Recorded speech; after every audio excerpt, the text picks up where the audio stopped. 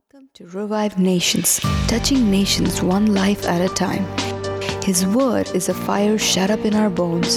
Be revived, renewed, and restored. Access more resources and partner with us on our website, revivenations.org. Everything is dangerous, but this is really ugly. When the enemy attacks in the dream realm, he attacks your subconscious, and there is portions of your subconscious that responds even to your dream.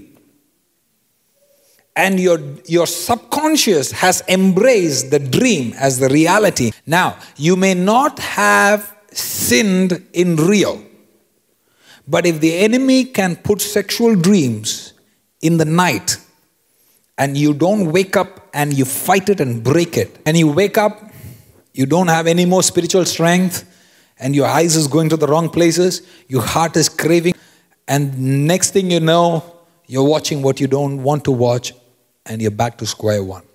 Why? You had an attack in your subconscious and you didn't even realize. Look into your mind and say, is this an attack? When the enemy wants to create divorce in your house, he will start showing dreams of divorce in your head. Don't fall for it. Get up and say, nope, not in my house, devil, get out. You need to be able to tell the difference between a dream from God and the dream from the enemy. Because sometimes the dream from the enemy can look like a dream from God.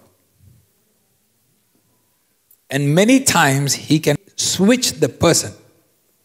There's somebody else, but you see somebody else's face. It switches name. So you need to have the discernment to identify that this dream is not from God. I arrest this dream in the mighty name of Jesus.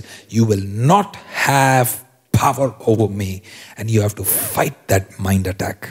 May the Lord give you the grace to arrest the work of the enemy. The devil doesn't need to kill you to destroy you. If he can disturb your mind, because a warrior's greatest asset is his mind. A leader's greatest strength is a healthy mind. So if he can defeat your mind, then he doesn't need to worry about anything else. Then he doesn't need to worry about your prayer. Because you can be praying, but you're defeated in your mind. And without faith, you cannot please God. Are you following this? You can fast, but your mind is under attack.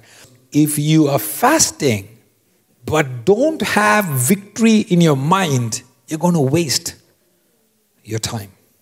You can be in the church, you can be singing, you can be clapping, you can do everything that looks spiritual, but your mind is under attack. 3 things. Jealousy can stir attacks against your mind. You can be in a blood-washed church, but you will still have some people that are jealous of you. But you have to pray, God, protect me from everything that is negative. Because it is subconscious for people to have thoughts that they didn't even think that they had. So you have to say, God, protect me from those things. Protect me from those things.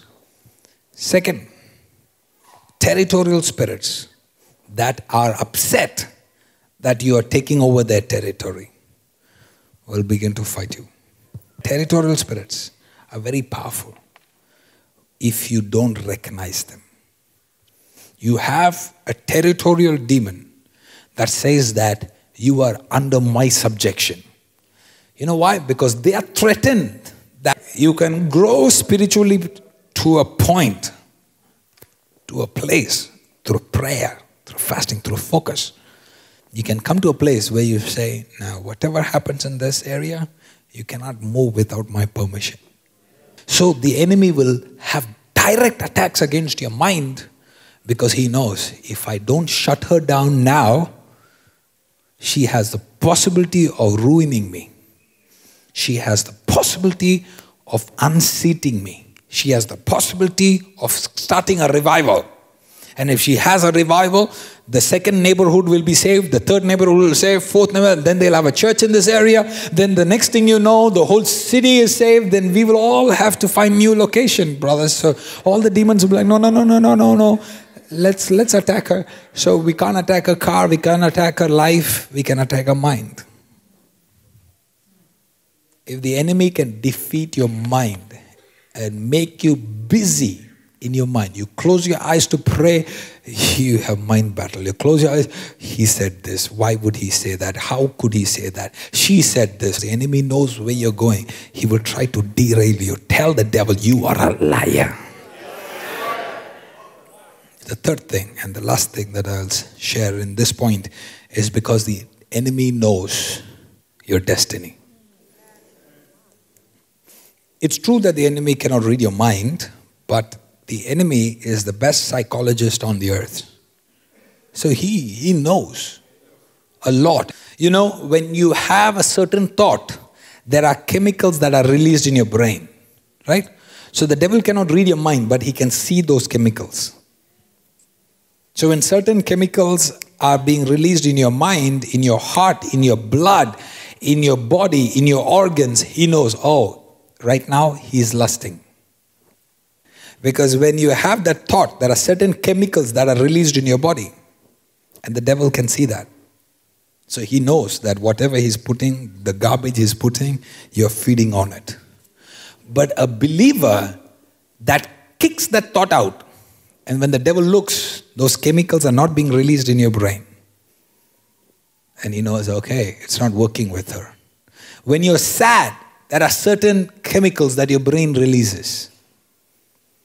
Certain hormonal changes happen.